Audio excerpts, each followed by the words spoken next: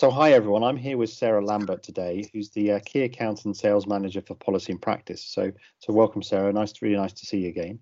So we were chatting a little bit earlier, I suppose, earlier in the month, and a little bit about some of the things that you've seen. So throughout all of the pandemic, in terms of the policy and practice and some of their products. So how's the pandemic been affecting your clients and what you've seen and some of the changes that have happened over the last 6 months, 9 months now? Yeah, as a business, we reacted very quickly to the pandemic because we're a socially minded business. At the heart of the whole of our organisation is ensuring that people are receiving the support they need and what they're eligible to receive.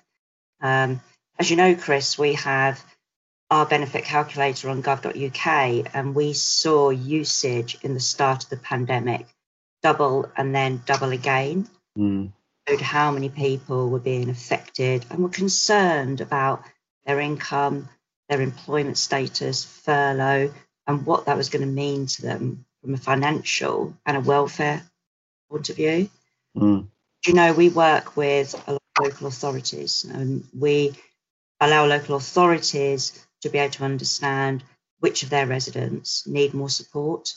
And throughout the pandemic, our clients and our reactions with our clients and working with our clients has been about how we can target the support to them and ensure they're receiving everything they're eligible to receive. You know, we've got a new cohort of people that are about to face even more financial difficulty in the next few months. So as a business, we're trying to support our clients and the people that they support as well to ensure that they're understanding what they're eligible to receive at such a time. And throughout the pandemic, I mean, benefits has been talked about a lot in terms of, I suppose, delivery of benefits, as well as, you know, people claiming benefits and more people going on to benefits. Was that reaction from I suppose the end customer, was that pretty much instant, or did it sort of tail up more slowly, or was it pretty much instant? You know, it was like within a week or so of the, I suppose, furlough being announced, and we saw an immediate increase when lockdown started and furlough was brought in, and immediate increase. We managed that throughout the pandemic. We saw a really big increase in the amount of people asking us questions about what they're eligible to receive and what should they do. And we worked tirelessly around the clock to answer all of those questions. And we loaded them as well onto our website so that questions that other people might be asking, they can find, and they've got that resource tool to be able to understand what's going on, where they can receive the support. And I think another thing that we need to consider and remember as well throughout this is we're seeing people now that have never, ever had to rely on the welfare system before and understood what they could be eligible to receive and how to tap into the system and receive that support that they're eligible for. And that's something that's been key for us as a business, is ensuring that we can provide the tools possible so that people can actually tap into the system. But as we know, there's still billions of pounds of money unclaimed in the benefit system, even though we've seen a massive increase in people applying for universal credit.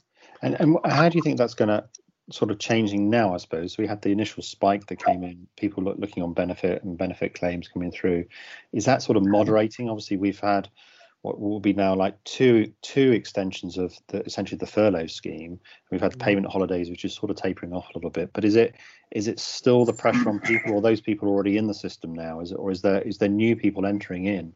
Because we're not through the crisis, it doesn't feel like yet at all. No, we're not through. And as we know, furlough's been extended to the end of March.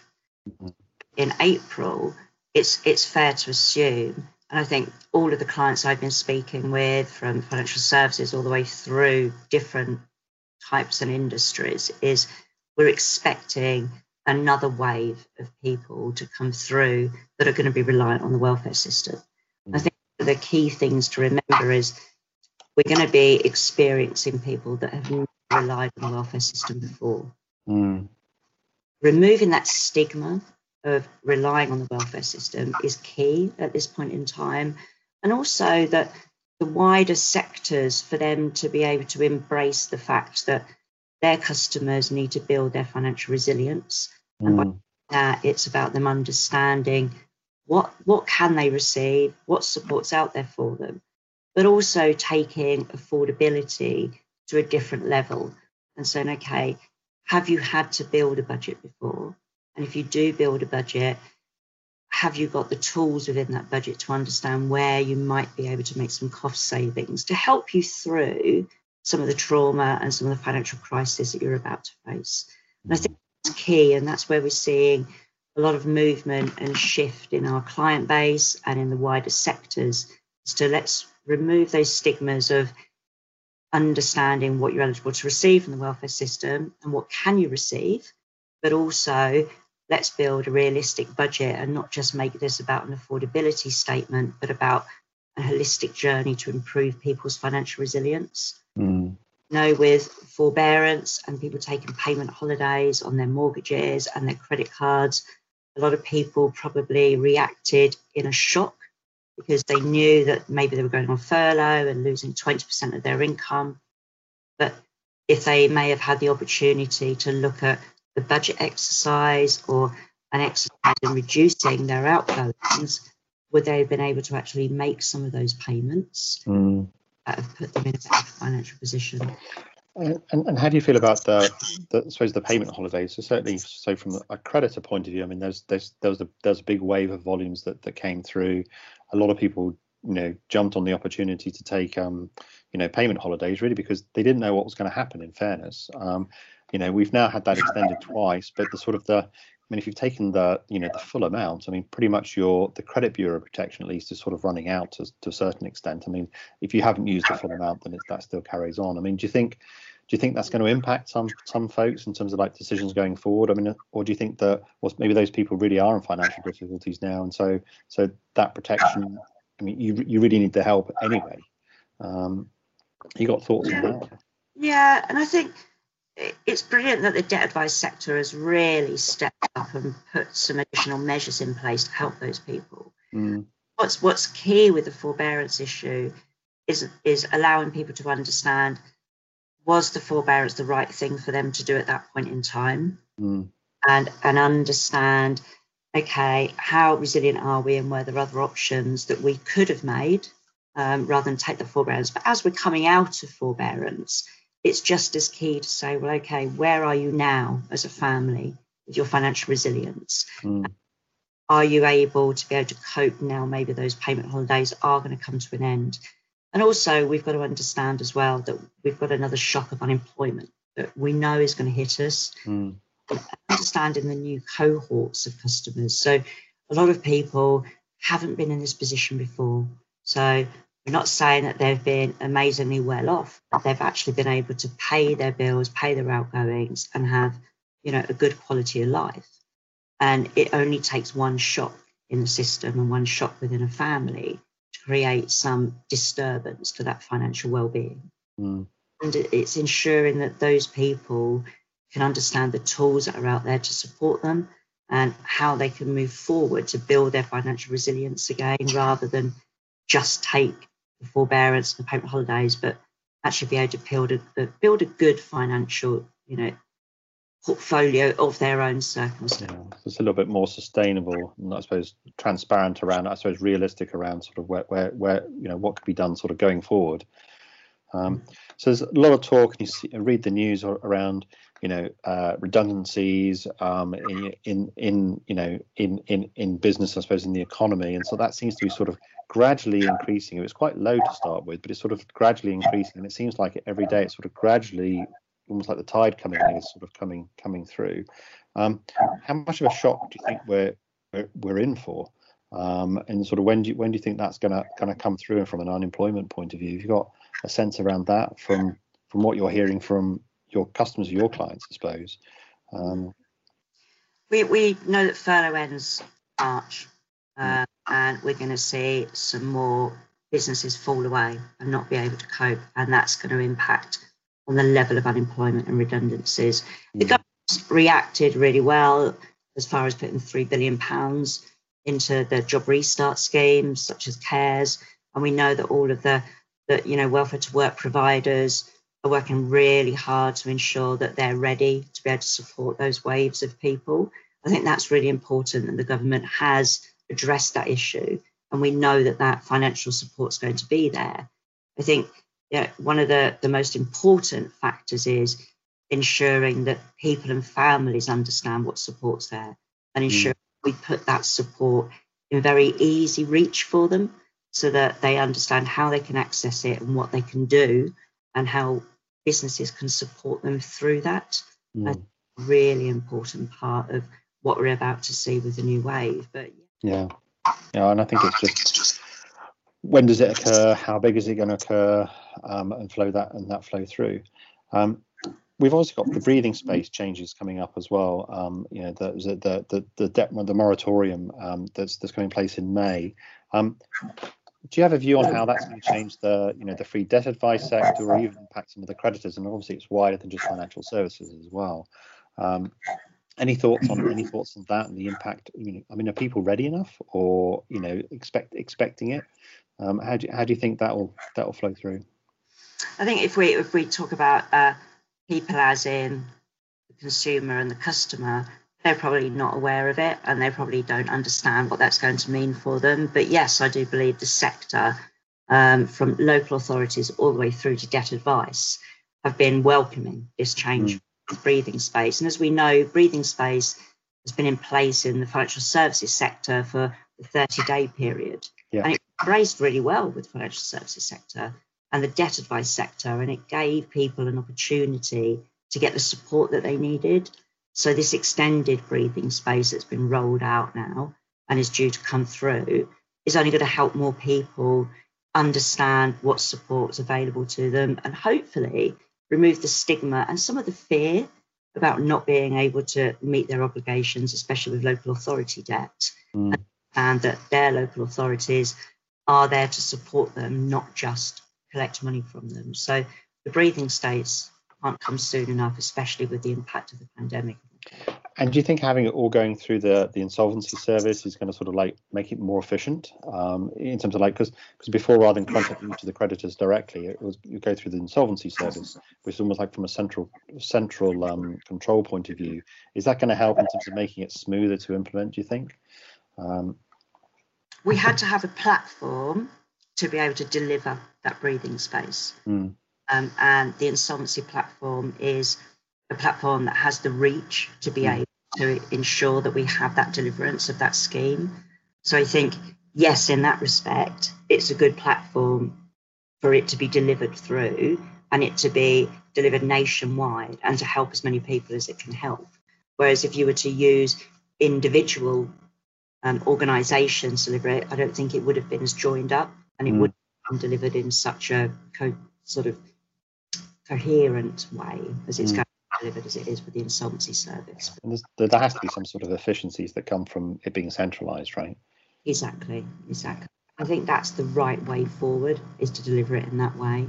And that works for the local authorities and the consumers and customers as well, because if you've got one platform for deliverance, at least you've got fair distribution and fair service being given to the people that need that support with the breathing. I mean, certainly from my experience in financial services, I mean, treating customers fairly, which has been a big thing in financial services, has been a real, it's been a real sort of sea change, real eye opener in terms of you treat people fairly at their moment of need.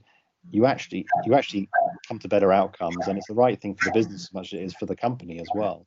And I think that's been fascinating in financial services.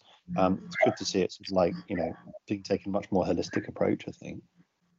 Yeah, and I think it's now about taking it one step further.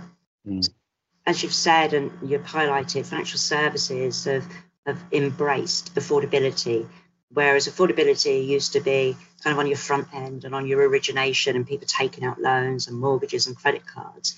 And it's now utilised widely when people are falling into debt, whatever stage of debt they're in. Affordability is key. Can they afford to make payments, whether they're in arrears or whether it's through default. And that's key.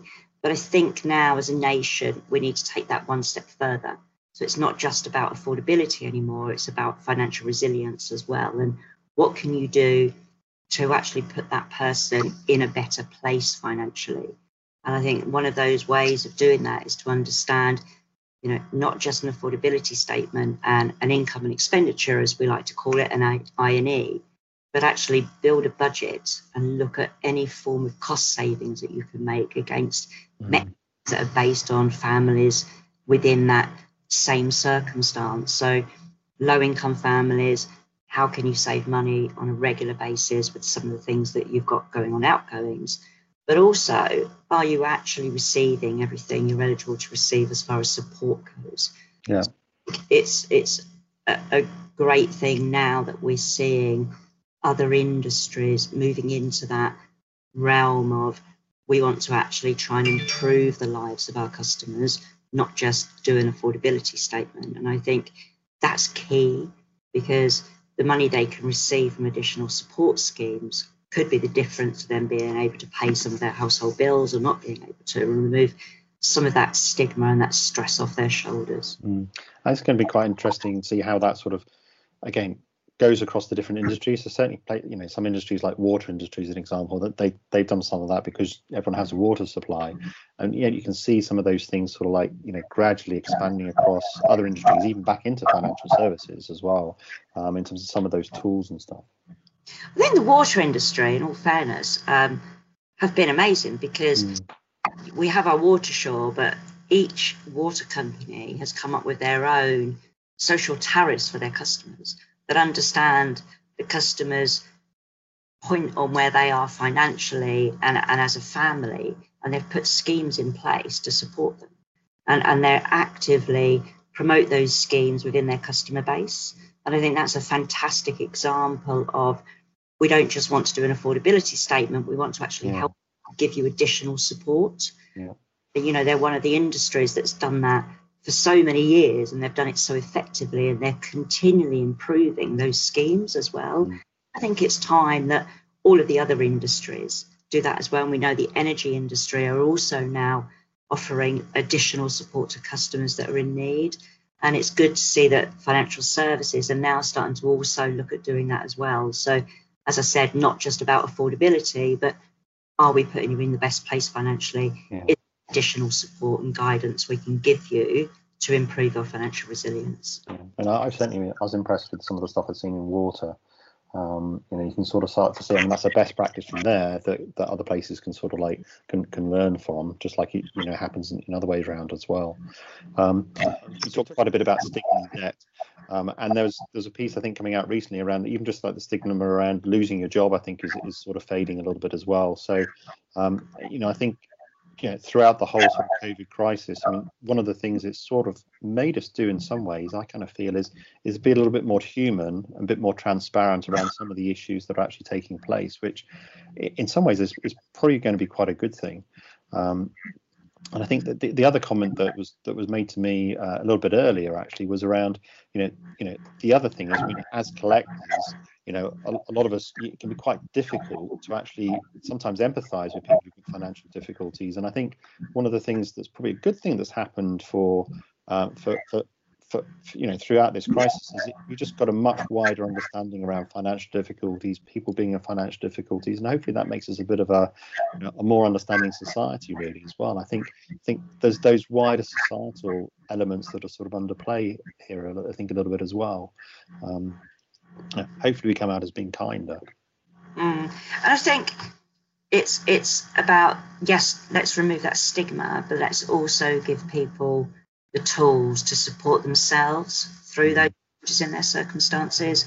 And it's fantastic that we're removing that stigma, but it's still a massive shock to any family if we lose one income from that family. And, you're still going to go into almost a panic mode of how I'm going to cope.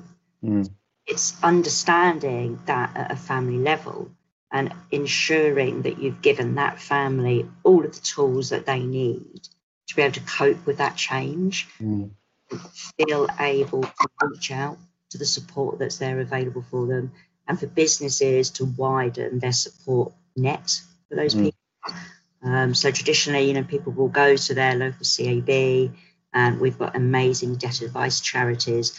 You're still going to have a lot of people that have never tapped into those resources before, that may want to do it in a digital way and in a faceless way, and be able to tap into resources online to support them and understand what they're eligible to receive. And that's where we've seen some great work being done with our clients and prospective clients and people that we've always worked with, and with our research as well, is that it's about putting the tools in place so that people can put themselves in the best financial position possible to help them through this and get them to be able to return to work and build a more stable future for themselves. Yeah.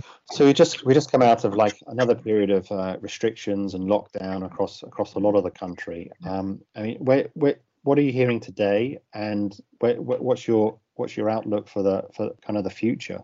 Let's say the next 6 months and into the new year. Optimistic or realistic? I mean, how do you feel? I think we've still got some shocks to come. I think April's going to be a difficult month. We know that we've got other retail sectors and the hospitality sector are going to be facing further hardship and further unemployment is going to happen through there, and further redundancies. Fortunately, statistics do show that low-income people and low-income households are going to be more impacted on that because they tend to work in sectors. So unfortunately, people that were already not in the best financial position are going to be impacted by future changes that are going to come at the end of furlough. And that's going to be something that's going to be very difficult for a lot of families. And we've got to ensure that those families are supported as much as possible. And as we know from the spending review, the government are putting sort of £3 billion into the pot to help people back into employment. They're putting another £3 billion in to help local authorities to deal with families that they look after and that need their support. Hopefully they get all the support schemes for their council tax and housing allowances and eligibility for other support. But unfortunately, we do know that the majority of the people impacted will be people that were already living not in poverty, but they were low-income households. We still need to put as much importance into families that weren't low-income households, that may have higher outgoings because they've had good salaries coming in and are now going to face a shock financially, loss of income. And it's ensuring that those families are dealt with in the same way and given the same level of support. So just because they were earning a higher income doesn't mean they've still got the financial resilience they used to have. And their outgoings are probably higher than other families. And then suddenly having one less income coming into the family could plummet them into a really dire financial situation, which could impact their mental health as well. Yeah, it's spiral. As a nation, that we don't need to just look at this from a low-income household or people that were already facing poverty, but we've got this new wave of people coming through that don't know how to tap into those resources and may not feel that they should or they can. So addressing those, I think, is just as key, addressing the families that we've always tried to support and look after over the past few years. It really does feel like it's a new world. The population is being cut and stretched in different ways, and it's incredibly difficult time for some folks. I mean that's for sure. And it's good that there are services out there to really try and help people. I think we'll have to see how the next 6 months kind of plays out. I think. Yeah, and I think we're seeing stories on the news every day I think I saw one on the news a couple of days ago, someone that was a pilot that's now delivering groceries because that's the role he could get, and he wants to be able to pay his mortgage and stuff. So I think the one thing, if we can say it's something good coming out of the pandemic, is we are removing those stigmas and we are understanding that we're all only one crisis or one problem away from facing difficulty in our lives. And as a nation, we're kind of coming together more with those crises and with those problems. And I think that's only a good thing. So pandemic's an awful situation for everyone to be in. And it's had horrible impact on us as a nation. But I think it's made us understand people slightly better. If it helps us become kinder as a nation, then I think be more transparent or honest about where we sit financially, where we what are some of the drivers and pressures that we have. That would be at least something that's come out from it in terms of better outcomes for folks. So Sarah, thanks very much for making the time. It's very interesting to chat with you, hear what's going on a little bit on the front line in terms of the pandemic situation and how it's sort of causing financial difficulty for many people really. So I really appreciate you making the time, and thanks very much for agreeing to chat to me. No, it's good. Thank you very much, Chris. Take care. Okay, thanks. Bye. Bye.